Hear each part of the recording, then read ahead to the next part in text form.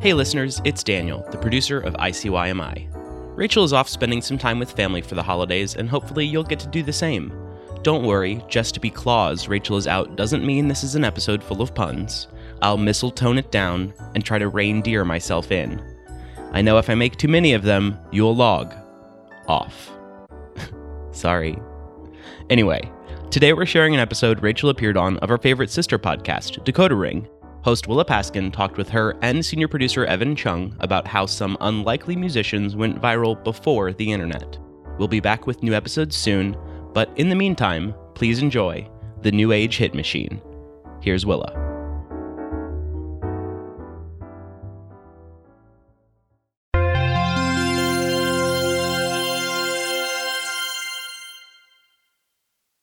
Before 2021, the musician Olivia Rodrigo was best known for appearing on the Disney Channel.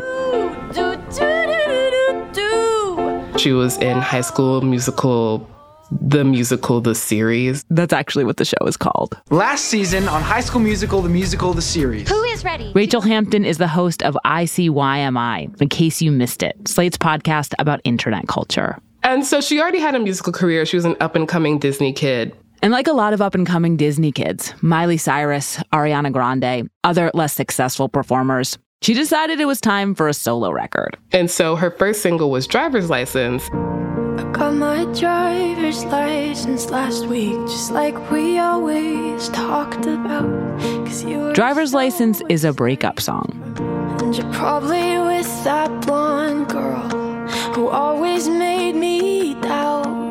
And some listeners began to speculate that the lyrics contained hints about the breakup, which seemed to involve other Disney actors.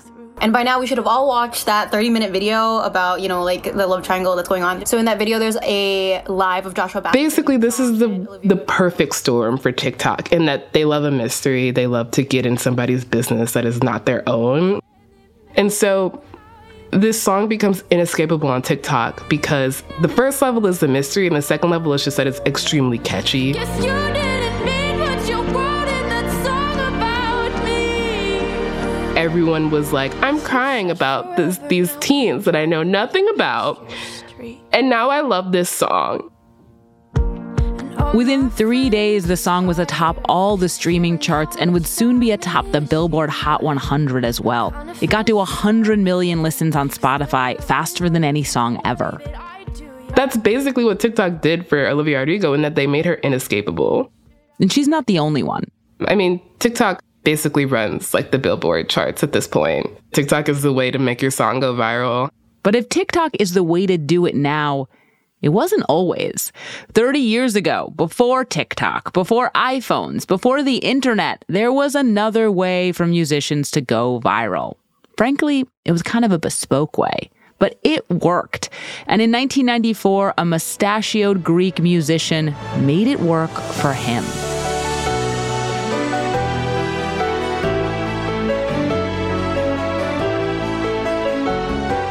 In the mid-1990s, the New Age musician Yanni and his flowing mane of dark hair became a star and household name by selling millions and millions of records. All thanks to some old technology.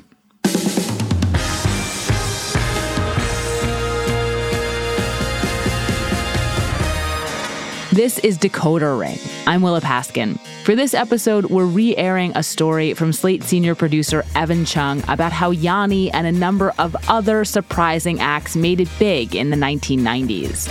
It's a throwback to a simpler time, when it was still hard for musicians to break out, but they could do it using a telephone, a television, and our undivided attention.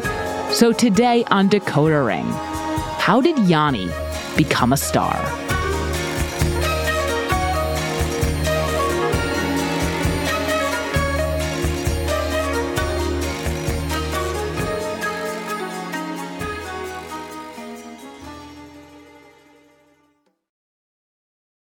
Tired of not being able to get a hold of anyone when you have questions about your credit card? With 24/7, US-based live customer service from Discover, everyone has the option to talk to a real person anytime, day or night. Yes, you heard that right. You can talk to a human on the Discover customer service team anytime. So the next time you have a question about your credit card, call 1-800-DISCOVER to get the service you deserve. Limitations apply. See terms at discover.com/creditcard.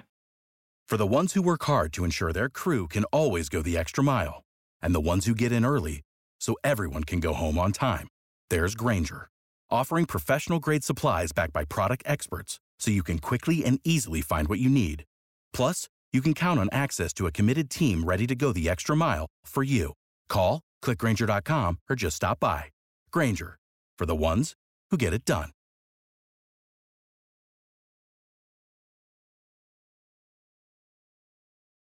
Here's Evan Chung. The 1994 TV special of Yanni's concert at the Acropolis has all the trappings of a musician doing a victory lap after really hitting the big time. There he was, set against the backdrop of the Parthenon, backed by no less than the Royal Philharmonic Orchestra, tossing back his dark flowing locks as he tapped at his synthesizers, while an enormous crowd cheered him on. But if you thought that this was Yanni's reward for being world famous, you'd have it backwards. Yanni wasn't on TV because he was a star. He was a star because he was on TV. Yanni was a niche player. He was big in his area, but that's relative. George Veris produced and directed the Live at the Acropolis special and worked with Yanni for years. He wasn't considered a big player in the overall music field. Yanni's field was the world of instrumental electronic new age music. He had been releasing albums for a small new age label since the mid-'80s, and they got respectable sales within that market. But the general public dismissed all that stuff as music for hot stone massages or being put on hold. He was being buttonholed as a new age artist, and there was no superstar in that genre. If Yanni was well known for anything, it was for being the new boyfriend of a celebrity. So I opened the front door. Opened the door. I took one look at him.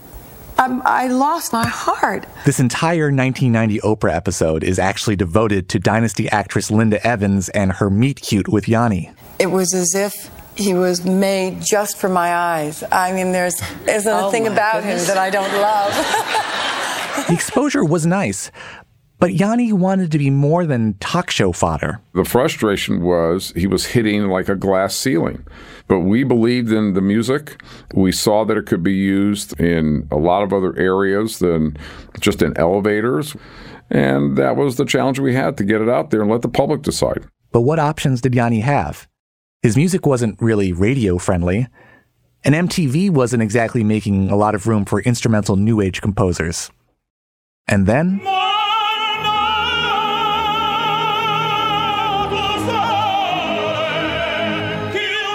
Jose Carreras, Placido Domingo, and Luciano Pavarotti performed their first concert together in 1990 as part of the World Cup in Italy. But the three tenors made their biggest mark during another major week-long event, the March PBS Pledge Drive. Now's your chance to do your part. Not we for ask us, that you call in and pledge your support to public It is very important to get all the telephones in the studio busy. A quick refresher on what the deal with PBS Pledge Drives is. They started in the early 70s. PBS stations needed money, and they couldn't make it the normal TV way. Because we couldn't air commercials. Commercials fund commercial television. We were not allowed to do that. Pat Callahan is director of membership at Arizona Public Media. She's been fundraising for PBS stations since before they really figured out the whole pledge drive thing. In the old days, we'd just put a slide up after Masterpiece Theater and then sit there for 5 or 10 minutes while the announcer would be making a pitch over the slide. Soon enough, they adopted the familiar pledge drive format. The point was to get donations from people watching at home, which is to say, from viewers like you. During a pledge drive, stations block off a week or two where they periodically interrupt their programming to make direct appeals to their viewers. You just finished watching a marvelous program. Why wouldn't you stand up, call the number on your screen, and then become a member? The problem is, unlike most public radio shows, Normal PBS shows don't actually work that well for raising money, in part because they're hard to chop up for pledge breaks. Look at Frontline. You can't interrupt that. Look at Nova. You can't interrupt that. There's a long story arc there. You can't slice and dice it. But pledge shows, successful pledge shows, have little story arcs so that they build for 15 or 20 minutes and then you go to a break. 15 to 20 minutes, then you go to a break. That structure is perfect, though, for concert films. So PBS stations often fill their pledge drives with one-off musical specials, even if they're completely unrelated to their usual programming. When you build a music pledge show, you come out on a high. I mean, I can remember big band specials where people would get up and dance in their own homes, they were telling us. The Three Tenors concert special wasn't made for PBS. ABC had actually aired it the year before. It just got repackaged for the March 91 pledge drive, where it defied all expectations. Never saw anything like it. It was just amazing to be on the studio floor and watch those phones just keep ringing and ringing and ringing. The Three Tenors concert promises to be one of the most popular events that public television has to offer. We're going to send you the VHS copy of the program. And you can have that for your gift of $180. And if we made a ton of money. We made a ton of money on that. And then it just spilled over and spilled out. Out into the mainstream. The Three Tenors became household names. Yanni and his producer, George Veris, they saw what was happening. They saw the PBS pledge drive as a platform. Or better yet, they saw it as a catapult that they could really launch Yanni's career from. We just knew that if we could get on public television, once you saw it, you would get absorbed by it and come back for more. We had nowhere else to go. We weren't with a big record company. We weren't with a big management team. We were the unknown guys on the block. Nobody believed in us. Nobody. So Yanni set out to prove everybody wrong by making his own concert special with George Veris as director. Yanni and Linda Evans personally footed much of the bill, which was somewhere around $2 million, all with the specific purpose of licensing it to PBS pledge drives, even though they had no idea if it was actually going to get serious airtime. The question was how much and how many stations. That was the big risk. We didn't have any guarantee on that. I mean, that definitely was the big risk. If you're going to take a gamble, you might as well go all in. They concocted an audacious spectacle. We needed to create something that would make what the bigness of his music was appropriate to the imagery on television. They hired the Royal Philharmonic Orchestra to lend an unexpected majesty to Yanni's keyboard compositions. And they booked an epic outdoor venue. The Acropolis, the apogee of all that is good and noble in modern man. And to be clear, Yanni was not already going to be performing at a 2nd century Athenian theater. This was not a big in Japan type situation. In fact, he'd grown up in Greece, but he had never played in Greece in his career. He wasn't a superstar there. He wasn't a superstar, period. But he played one on TV, dressed head to toe in all white, snapping his fingers and punching the air to the music. It was like doing an Olympic opening ceremony. George Veris's background as a director was in sports, and that's the approach he took to the concert. First of all, you need this spectacular scene set wide shot. We lit the Parthenon. We lit the audience, not in white, but in violet, rosé, pastel coloring. It was like painting a picture. There weren't even that many people at the concert, really. But George Veris made it all seem bigger with wide-angle lenses and skillful camera work. What I call power shots. Tight shots on the hands of the celloists. Pan up to the face of the celloist. Let's find the faces that emote emotion. There's an incredible overhead shot from a high-angle jib that comes down to the keyboards in a rush to the crescendo of the music. And now you're getting finally to Yanni. Yanni at the Acropolis. I'll never forget that. I had never heard music like that. And the beauty of the production itself, I mean, it was glorious. The camera loves some people, and You know, they loved Yanni. After PBS stations saw the finished product, they started airing it during their March 1994 pledge drive. And over the course of the drive, it just gathered more and more momentum. Stations scheduled it again and again and again, sometimes back-to-back in a single night. It just kept raking in money. I mean, you had to just get up from your couch or your chair and go over to the phone. It was fascinating, fabulous. Yanni's good looks didn't hurt either, considering the target demo of PBS pledge drives. 55-year-old women had never seen anything like this. I think I may have been 55. No, The CD version of the concert was released at the same time. Within 3 weeks of the start of the pledge drive, it shot to number 5 on the Billboard album charts. For an instrumental new age live album, it was unheard of. Yanni had never come close to that before. Now even his back catalog started to chart. You look at Yanni's tour numbers, they were just off the charts. I mean, he was worldwide. I don't believe without the PBS special it would have happened. Absolutely not. This episode is brought to you by Progressive Insurance. Hey, listeners, whether you love true crime or comedies, celebrity interviews, news, or even motivational speakers, you call the shots on what's in your podcast queue, right? And guess what? Now you can call the shots on your auto insurance, too. Enter the Name Your Price tool from Progressive. The Name Your Price tool puts you in charge of your auto insurance by working just the way it sounds. You tell Progressive how much you want to pay for car insurance. Then they'll show you a variety of coverages that fit within your budget, giving you options. Now, that's something you'll want to press play on. It's easy to start a quote, and you'll be able to choose the best option for you fast.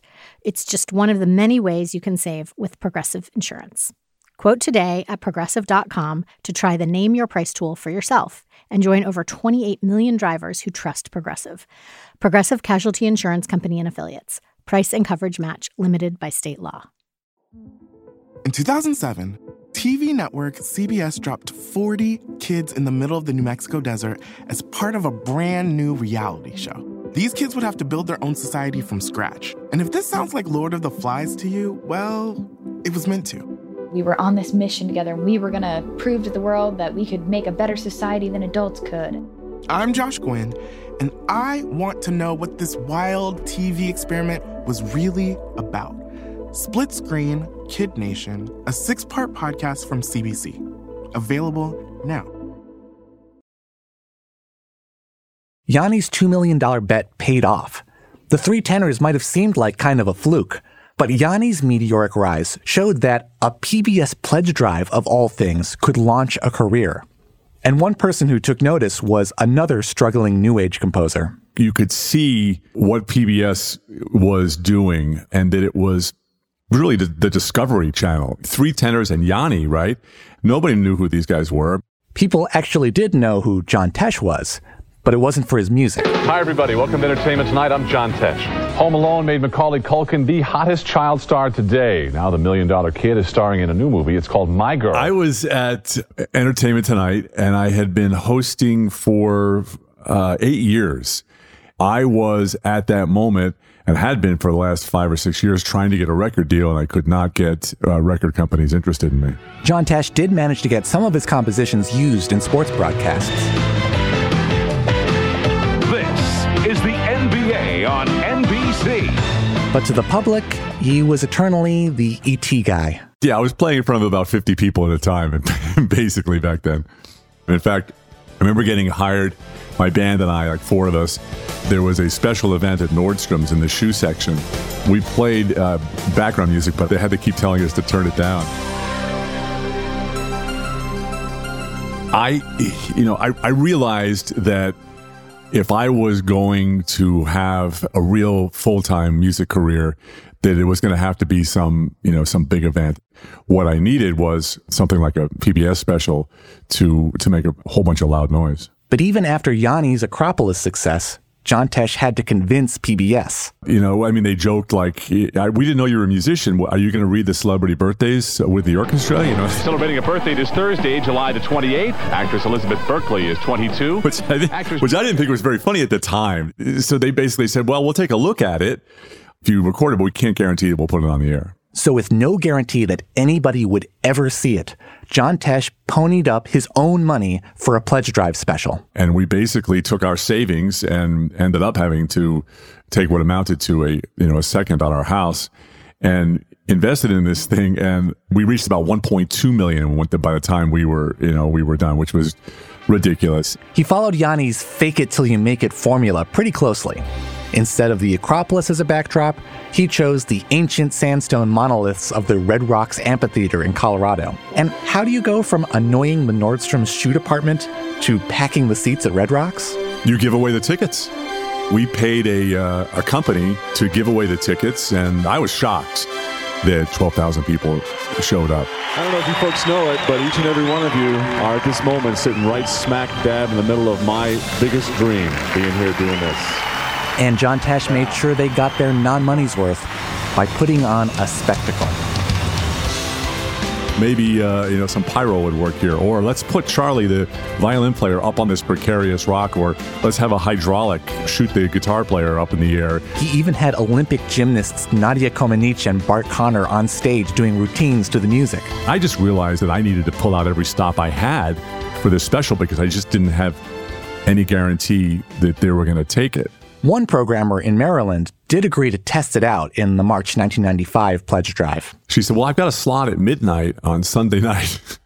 And and her people stayed up and pledged it. And it was like doing better than three tenors. And so they all started faxing each other at PBS. And within a couple of days, it was on the March schedule, and it was on the March schedule. I mean, it was huge. If you like Yanni in concert, you'll love John Tesh live at Red Rocks. I realized from watching the people who were hosting the pledge drives that it was really an infomercial. The music is lush. The setting is gorgeous. If you have a chance to have somebody evangelize about it, it's so much better than just having a song played on the radio. And John, you're generating a lot of excitement for public television. That's really why we're here. If we don't make the phones ring, then we might as well go do something else. It's up to you. Yeah, I mean, I've heard them say anywhere between $15 and $20 million ultimately that it raised for PBS. The Live at Red Rocks special, it changed everything for me. I mean, Red Rocks was that seminal change in my life for sure. Exactly 1 year after Live at the Acropolis, John Tesh proved that Yanni's model for achieving stardom could be replicated. And so began the era of the unlikely blockbuster PBS Pledge Special. And you are watching Riverdance, the show, the phenomenon that has swept the world. I remember when I first heard about that program. I mean, Irish clog dancing. My last name is Callahan. I couldn't believe that they were going to give us this pledge show. And I'm just blown away. I mean, it was just nothing like I used to see at my church. And there was Sarah Brightman, Andrea Bocelli, Andre Rieu.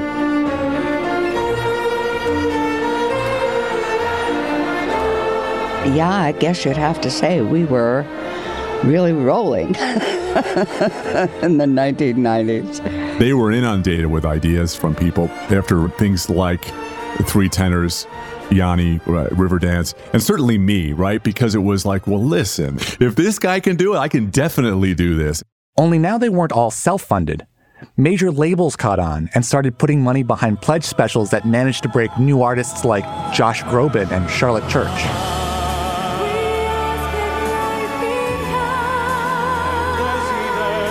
The group Celtic Woman didn't even exist before their pledge drive special.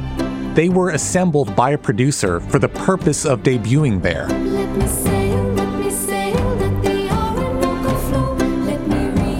These shows were inescapable. PBS stations get the rights to air a special not just once, but in some cases 6, 7, 8 times a week.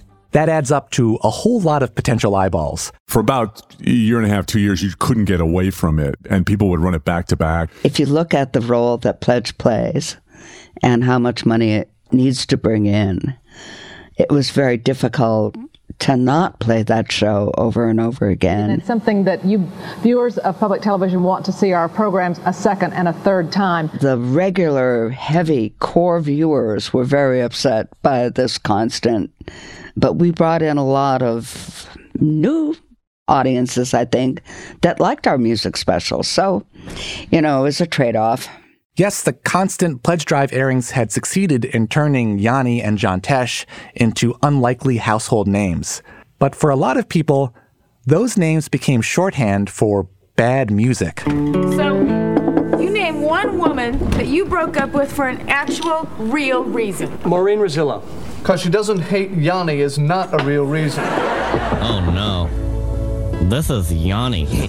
This guy is the biggest butthole I've ever seen in my life. Yeah. We're going to do that disclaimer about the John Tesh album. You got that? Sure. Not suitable for any living thing.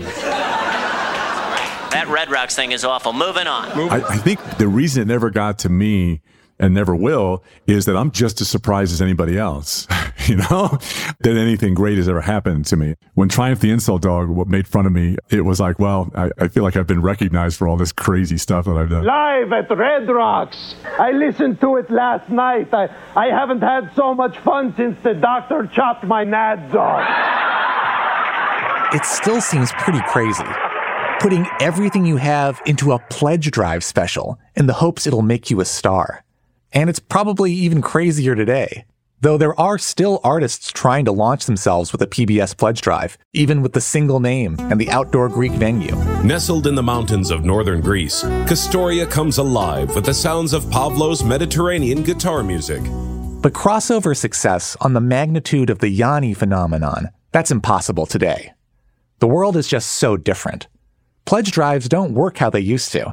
And aspiring musicians have better, less risky, if also less reliable platforms like TikTok to use instead. But Yanni and John Tesh, they didn't have those opportunities at the time. Whatever you think of their music, their strategy was brilliant. They came across an ingenious quasi-DIY way to find an audience.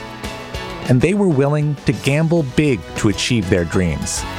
Conan O'Brien said, if the guy who used to read the celebrity birthdays on Entertainment Tonight is now playing piano and millions of people are coming to see that, then we all need to go to our closet right now and get our clarinets out because anything can happen. And it's true. So I think that I was sort of the poster boy for quit your job and follow your dream.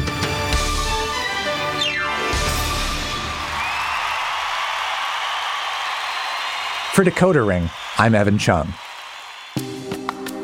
And I'm Willa Paskin. You can find me on Twitter at Willa Paskin. And if you have any cultural mysteries you want us to decode, you can email us at decoderring@slate.com. An earlier version of the story appeared on Studio 360, and a big thank you to PRX for letting us re-air it. This episode was written by Evan Chung. Decoder Ring is produced by Willa Paskin and Katie Shepard. Derek John is Slate's executive producer of narrative podcasts, and Merritt Jacob is senior technical director. If you haven't yet, please subscribe and rate our feed in Apple Podcasts or wherever you get your podcasts. Even better, tell your friends. If you're a fan of the show, I'd also love for you to sign up for Slate Plus. Slate Plus members get to listen to Decoder Ring without any ads, and their support is crucial to our work. So please go to slate.com/decoderplus to join Slate Plus today. See you next week.